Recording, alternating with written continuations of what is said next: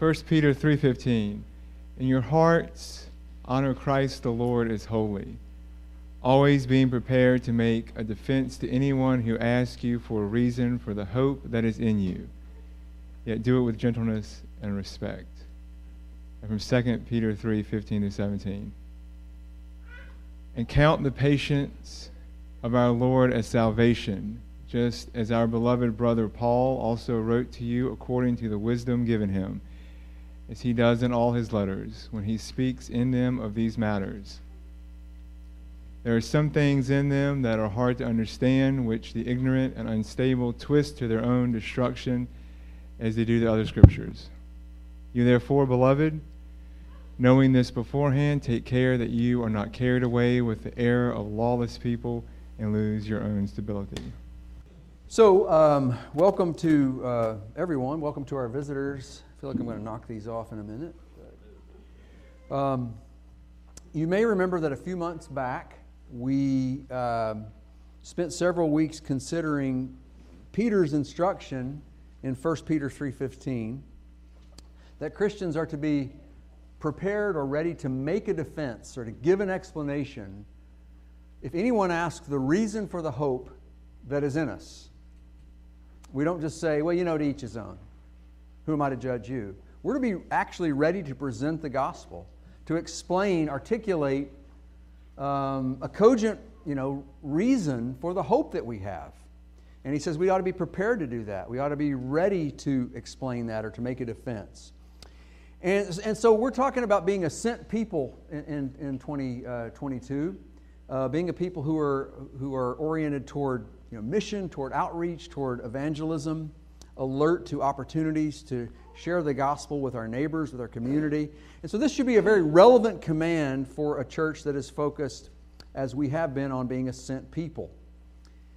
We're to articulate to non-Christians the basis for why we believe what we believe, why we trust in the one in whom we trust. Recent surveys of American views on religion indicate that a significant number of people have doubts about the reliability of the Bible.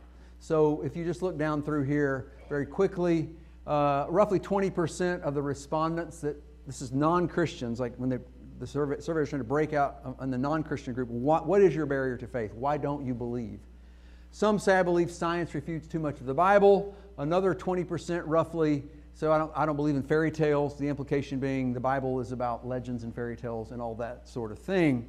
And we've spent some time, we did one lesson on science and Scripture and how we should think about that relationship and what Scripture's trying to do vis-a-vis science and vice versa.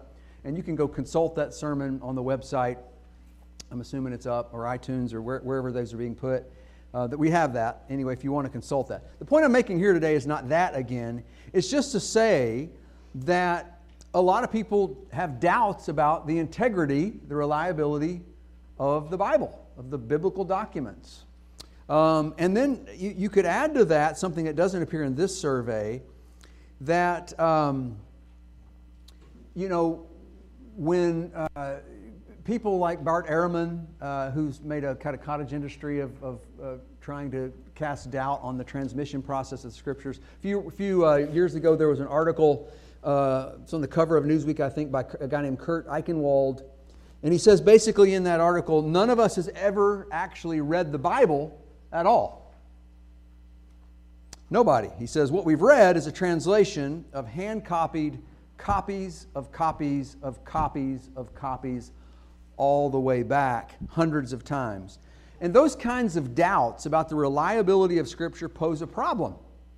They pose a challenge to anyone who's interested in giving a reason for the hope that lies within us, right? You can't just go, well, so what? The minute you deploy a Scripture or share a Scripture, somebody says, well, how do I know that's reliable? So we got to face that question as well. And one way to put that is to say that we have to connect the reason for our hope on some level, or be prepared to do this, or where to go if this question arises, with the reliability of the Scriptures. So that's what we're going to talk about today and next week, Lord willing. We're going to make 4 points, 2 today, 2 next week. And there are plenty of more that could probably be made and maybe should be made. But I want to do a couple lessons on how the reason for the Christian hope, to use 1 Peter 3:15's language, give a reason for the hope that lies within you, how that is connected. What is its relationship to the reliability of the scriptural text? All right? So our first question this morning is this. Can we have this hope that Peter refers to without the text of Scripture? This ought to be a really dumb question. It's becoming increasingly not dumb in the sense that it's still dumb in my opinion, but in the sense that it's kind of like not assumed even by believers. And I know the Bible can be tough. There are parts that we've talked about this in some of this series on 1 Peter 3:15. Some of the commands in the Old Testament. Some of the stuff that we read, it can be difficult or tough. I'm not trying to give short shrift to the magnitude of some of those challenges. But at the end of the day, we have to ask the question if we can even have this hope that Peter refers to without the reliability of the biblical text. To state the obvious, this hope is based on Jesus. I mean, that's what the text in 1 Peter 3:15 says. In your hearts honor Christ as Lord. Then he says, be ready to give a reason for this hope. What hope? The one based on the lordship of Jesus Christ. All right? That's obvious. Jesus Christ, it was the incarnation of God in the world. He died on a Roman cross 2,000 years ago for the sins of the world, and He was resurrected from the dead and foreshadowed, inaugurated a more pervasive resurrection that will come at the end of time. That's the claim of the Bible. That's what Jesus is executing. That's what He's doing in the world. Let me ask you this question. So the hope is based on Jesus, but how much do we know about Jesus aside from Scripture? How much do we know about Christ aside from Scripture? Almost nothing is the answer. There are references. We would know He exists. We know an individual named Christ or Christus existed and that a bunch of people followed Him from history. But in terms of primary documents about who Jesus was and where He came from and what He taught and what He expected, almost zero. Where do we get that information? We get it from the Scriptures. The texts that comprise the Bible, particularly the four Gospels and much of the rest of the New Testament Scripture, but there are even things in the Old Testament, of course, that are pointing to Him, to say the least. But we would know next to nothing about Him without the text. In 2 Peter, the second verse that Greg read a minute ago, the second passage, Peter refers to, using this kind of technical term, Scriptures. And he's speaking about some of the things that the Apostle Paul had written. I don't know which ones, but he says some of the things Paul wrote, even though he's my bro, they're hard. I got my own ideas about which ones he's talking about. Some of that stuff in Romans 9 through 11 maybe. There's some tough stuff by Paul. But that doesn't relieve us of the responsibility to read those properly. We can't twist the Scriptures, he says, even though they're difficult. We just got to become better students, more aware of context and things like that, and how all the Bible fits together.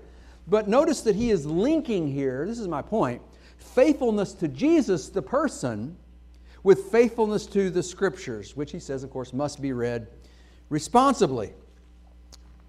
Look what Scripture claims for itself. This is 2 Peter 3, verses 16 and 17. All Scripture is breathed out by God. You may have the English word inspired, which just comes from a word, this is theopneustos in the Greek, or I don't know, get the ending right there, theopneusto or something. It's basically to breathe out. Scripture, we're told, at the end of the day, though it has human authors, you got the Apostle Paul writing to Timothy and saying, bring my cloak and my parchments and things like that. The upshot, the takeaway, is that God undergirds it all and permeates it all. It is divine. It's a mystery how that happens. I don't believe in a dictation model like Paul became under a trance. There's a whole lot of Paul's vocabulary, which is different than John. The humanities in Scripture too. They're fully human, but they're fully divine, both. And that's why he can say something like all Scripture is breathed out by God. It's breathed out by God. Now, it goes ahead in this passage to say that it is completely reliable as a guide for living the way, the kind of life, being the kind of human being that our Creator God designed us to be. Scripture is breathed out by God, and it is useful or profitable for certain things, this text says. And the kinds of things it talks about are kind of netted out by saying training in righteousness, that big Bible word which just means when things are the way God designed them. Justice, morality, shalom, welfare. Jeremiah 29:7. Seek the shalom of the cities, what the Hebrew word there is. The all-encompassing, inextricably connected well-being of everything. That's what we're to seek. The Scriptures train us in that, so that the man of God, the person of God, might be complete, equipped for everything God wants you to do in this world. Now, we've got to see the connection between that and Jesus. Now, I want to disclaim something here, a caveat, if you will. To be sure, the intentions, the self-disclosed purposes of the Scriptures must be honored by the Scripture reader, by the Christian. We don't have the right as readers of Scripture, somebody else's book, to just go, you know what, this book better act like I expect it to act like. It better answer the questions I have that I got out of my culture wars or my science class or whatever else. We don't have the right to do that. We ought to come to this as malleable, humble students and let the Bible, each book of the Bible, each paragraph in each book of the Bible, tell us what it's trying to do. We've got to honor the God, the self-disclosed divine purposes of Scripture. And what are they here? This sort of paradigmatic statement about what Scripture is. What's not in this? All Scripture is profitable for, what are some things not listed? Anybody? Science? A million science questions the Bible doesn't address. How to repair your engine in your car? That's Jack Armstrong. That's not the Bible. Right? How to plumb your house? Greg Beard. What's wrong with your body? Daniel, though I think sometimes he probably goes, I have no clue. You're on your own on that one. But right? Good luck with that. No, there's a million questions the Bible isn't trying to answer.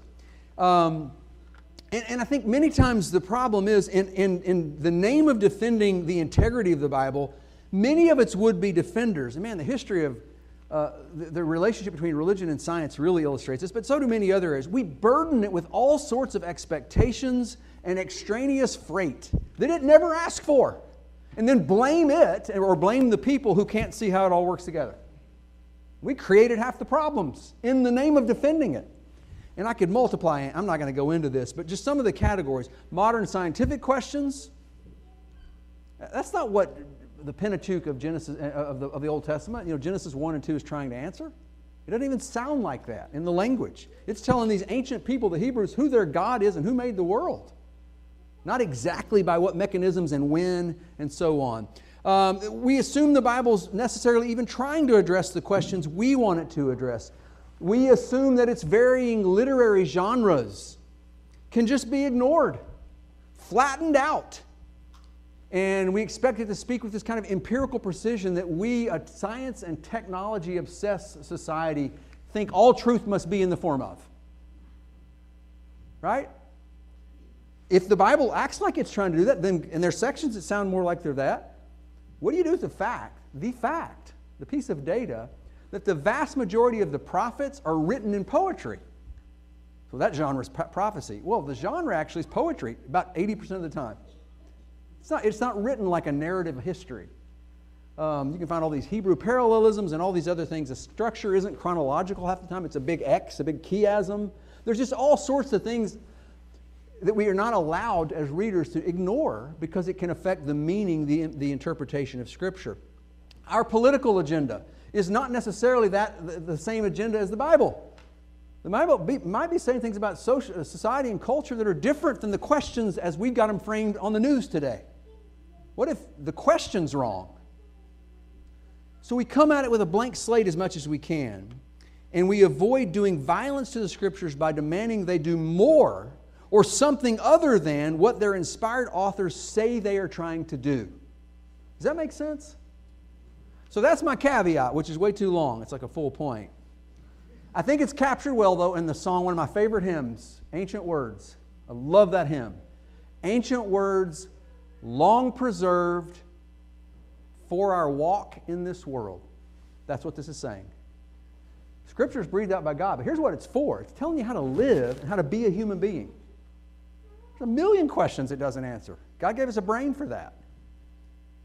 And He made His world comprehensible for the most part. And we're to go do that and seek the welfare of those around us, as we learned under Corey's direction earlier. But we can also, if we can demand the Scripture do more than it's trying to do or something other than it's trying to do, we can also fail the Scriptures by not ascribing to them the full relevance and authority in the areas where they do claim that relevance and authority. It's kind of the opposite error. And that's really my point right now. The Bible does claim to be an infallible guide for our lives. You can trust it to train you in righteousness and equip you to be the kind of person of God completely that God expects you to be and designed you to be.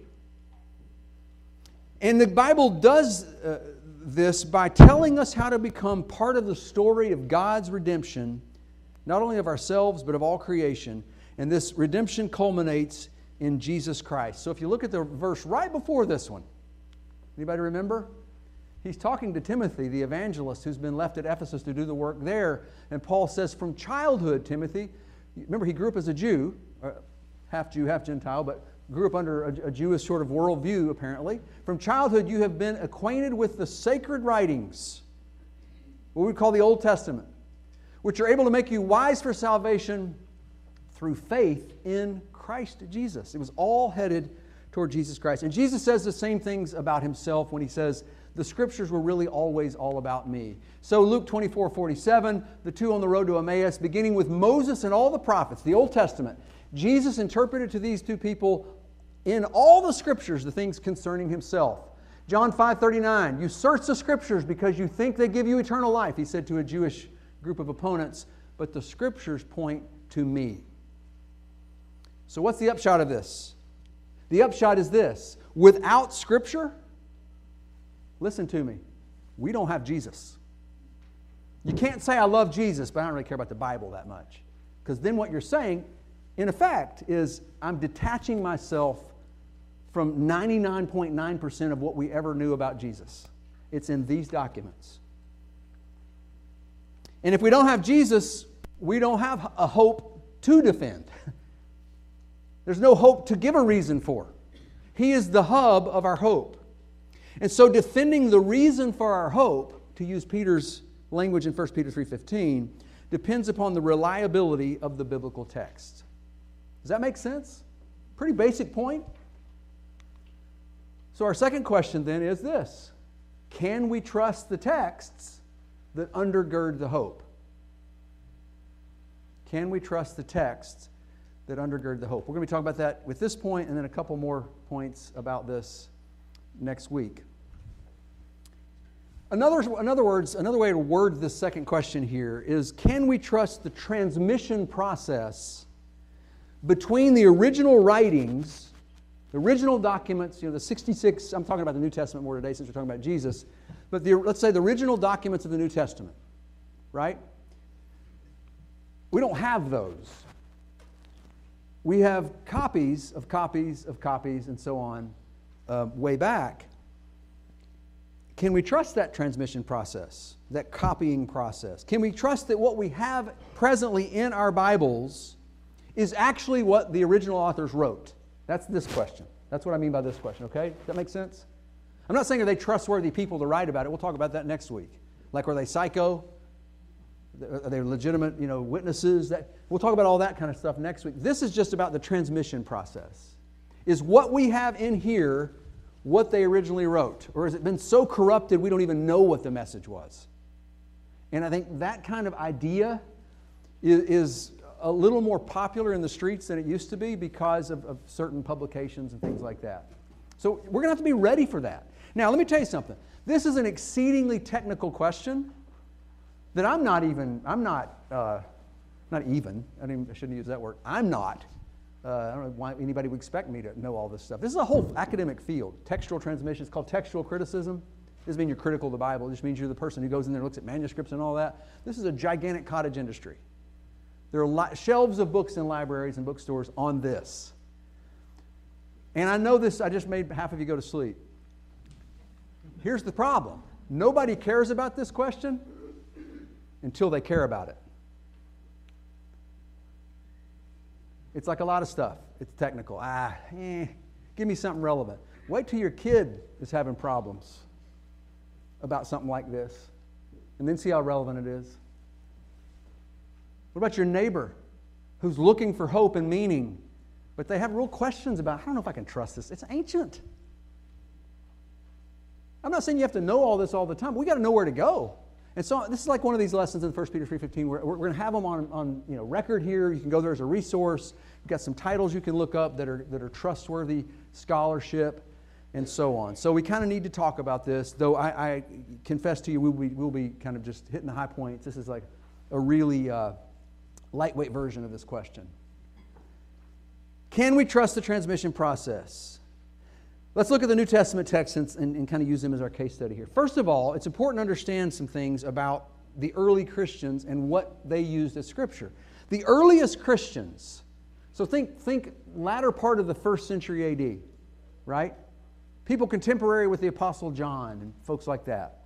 And maybe going into just the first few decades of the 2nd century. The earliest Christians did not have an entire New Testament bound together like we think of, in one volume. So did you ever see a little bound New Testament? Anybody have one of those? When I was little, everybody had them. I don't know. Yeah, I've got a few in our library at home, but it's like this Bible here. This is the whole Bible, Old and New Testament. But like we think of the Bible as a book. Well, they don't have that in AD 100. All right? They don't have that. Mostly what they have, if they're close to a synagogue or something, they've got the Old Testament scriptures in a bunch of different scrolls. Not everybody's going to have that even, but that's what you got. And then as New Testament, what becomes the New Testament's documents, a letter from Paul to the church of Galatia, the Gospel of Luke, or what have you, as they get those individual New Testament books, as we call them, or documents, they're not really books, right? A letter isn't a book, but we call them the books of the Bible. Those individual New Testament books, which are hand-copied on papyrus scrolls. Papyrus is a plant that grew, and a lot of Greek and Latin writing was put by hand onto papyrus leaves or sheets of paper. Well, there's individual documents of those circulating toward the end of the 1st century. You can see evidences in the New Testament where Paul writes, for instance, in Colossians 4:16, and when this letter, the Colossians that we have, he says, when this is read among you, have it also read in the church of the Laodiceans. And see that you also read the letter from Laodicea. So he's telling them, take the individual letters and pass them around, even though it's down the road a little bit. Make sure they get that and read it, and you read theirs. All right? Prior to AD 200, so about 100 years after the completion of the New Testament, there is still no complete New Testament as we think of it. In fact, if you had asked some Christian in AD 200 what was meant by the term New Testament, they probably wouldn't have thought of a document at all. They would have thought of the New Covenant inaugurated when Jesus died, like Colossians and Hebrews talk about.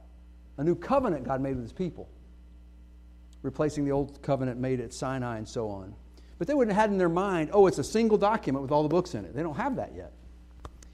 I'm giving you a short history here. Between 200 and 300 AD, smaller collections of New Testament books, not all the New Testament, but maybe like the Pauline epistles or the 4 Gospels, those begin to circulate. And again, hand-copied papyri. That's what our picture is. This is what's called Papyrus 45. There's a cataloging system called the Gregory Allende system. It doesn't matter. But it stands for Papyrus 45, and there's a zillion of these things all over the world. They found them, and they're in libraries, and they have a cataloging system to refer to these. This is actually part of Luke 13 and Luke 14 here. And it's part of a 30-leaf or 30-page papyrus collection that dates from the early 200s AD.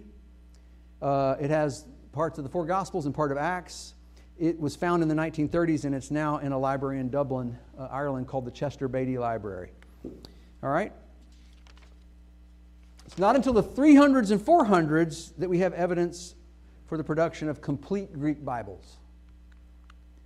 And we begin to see those in the form of a new kind of writing instrument or paper called the Codex, which is a book. They begin to like fold these over and bind them. A little bit before this, but this right here is called the Codex Sinaiticus. And there's 4 major codices, which is the plural of that.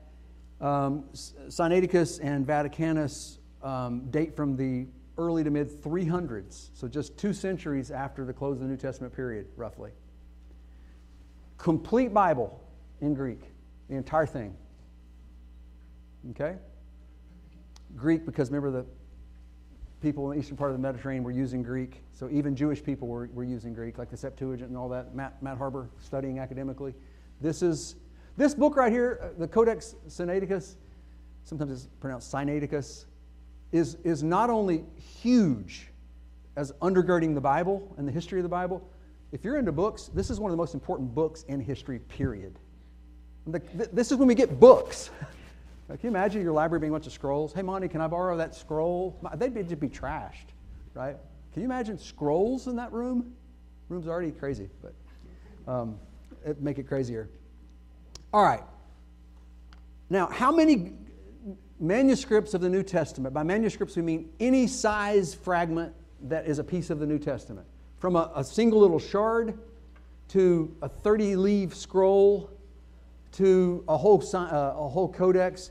There are over 5,000 manuscripts of the Greek New Testament. Over 5,000. Most of these contain only portions. They're not the whole New Testament, they're portions of it. Now, the 4 major codices that we have are the whole thing. But usually it's just a portion of the New Testament. So that gives rise to the question for some people of whether what we now have in our present day New Testament was transmitted faithfully, was copied faithfully over the centuries, through the ages, from the original writings down to what we have in our modern New Testament. In other words, is there solid manuscript support? What level of conviction do we have, confidence do we have that Philippians is what Paul really wrote to the Philippians? Did it get corrupted? Right? That's a lot of copying. They don't have Xeroxes. Or some of you don't even know what those are. They don't have, your iPhone camera and then that, an image. They don't have either of that. So it's got to be hand copied. How do we address this? How do we address this question? One approach is to compare the manuscript support for the New Testament with the manuscript support for ancient works from the same period, contemporary ancient works. So something like Josephus. I was going to grab my Josephus volume and bring it out here because I got the collected works of Josephus, bound like a lot of people do. And pretend that's what this is. Here's Josephus. How do we know that what we have as Josephus is what Josephus wrote? In other words, what about the manuscript support for Josephus? Or for Philo, a Jewish exegetical philosopher from Alexandria, Egypt, who lived in the 1st century just like Josephus did. Or Tacitus, a Roman historian who was a contemporary of New Testament figures. Those are 3 1st century writers. So what if we compared the manuscript support for our New Testaments with the manuscript support for contemporary ancient works that are non-biblical? It raises a question like this: how do we know that our modern copies of Josephus or Philo or Tacitus or anybody else, those are just 3 examples of 1st century writers, are what they actually wrote? I mean, this isn't just a problem for the Bible, it's a problem for everything before a little while ago. How do we know anything about the Middle Ages? There's all kinds of historians dealing with medieval things. There's movies based on that. There's all documentaries, not to mention antiquity, classics, Greco-Roman antiquity. I mean, the Fox kids are learning about this all the time, presumably because it's connected with learning of Latin and all that. How do we know anything about anything before 5 minutes ago? And honestly, this is a problem. C.S. Lewis talks about this presentism. A lot of us don't really care what happened before when we were born, maybe our mom and dad's stories. Right? You kind of have to if you're claiming to be a people of a book that's ancient, though. You kind of can't have it both ways. So at least have a little patience with questions about history, because half of what we think about what we think, we inherited. We walked into a story when we were born and came of age. And looking at history helps us to sort of look at that more critically and honestly, I think. It relativizes some of our own kind of, that's normal, that's just assumed. Well, actually not. That's not what 98% of humanity assumed. You are. You're going to universalize your little experience on the whole universe and history? History helps us with that kind of humility, I think. But we're reading historical documents, so how reliable are they? Well, let's do that comparison now. How does the quality and quantity of the manuscripts supporting the New Testament compare with that for other first century writings? And here's the answer, okay? This is the non-technical answer. In short, New Testament manuscript evidence for reliable transmission is, to put it mildly, overwhelmingly superior. It's not even close, not even the same ballpark with that of other ancient works.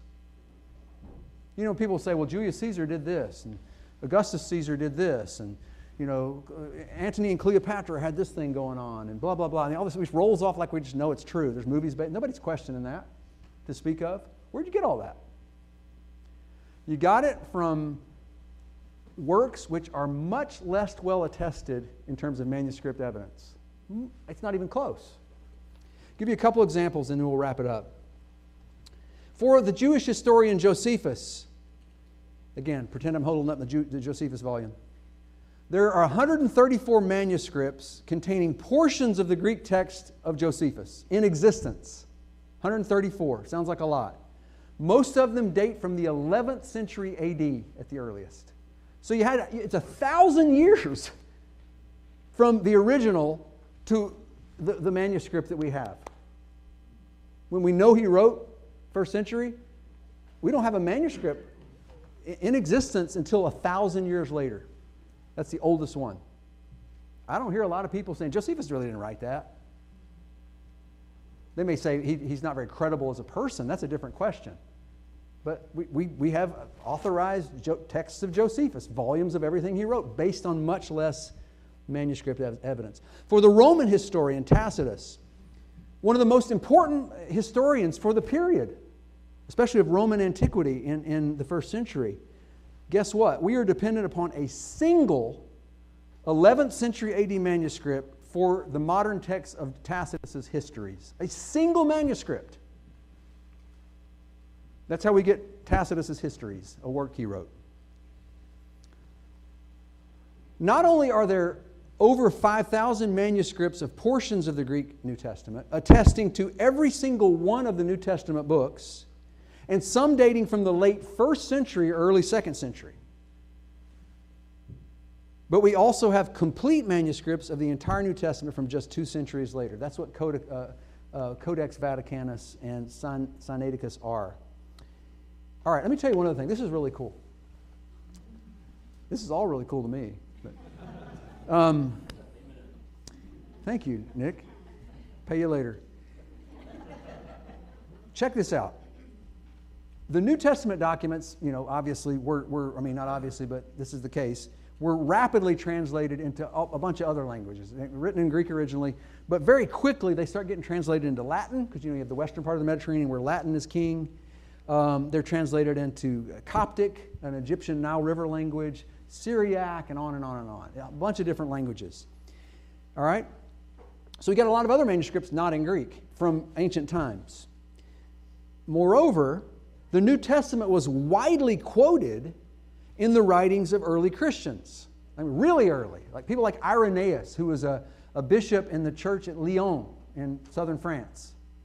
In 180, he wrote a book called Against Heresies, very famous book. It's about theological orthodoxy and so on. He quotes the New Testament.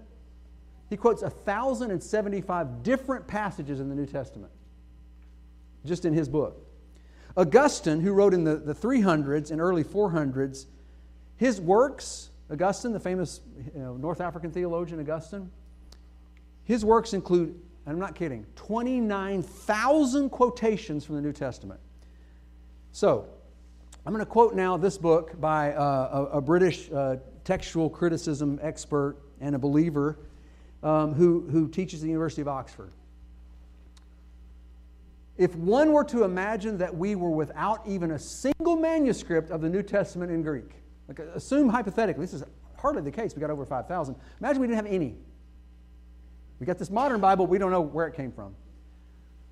It would nevertheless be possible to reconstruct the New Testament almost entirely from the combined witness of early versions of the New Testament in other languages and quotations from and discussions of the New Testament in early Christian preachers and teachers. In other words, they're quoting it all the time. As Paul said to the Philippians, and you get 3 paragraphs, something like that. It happens all the time.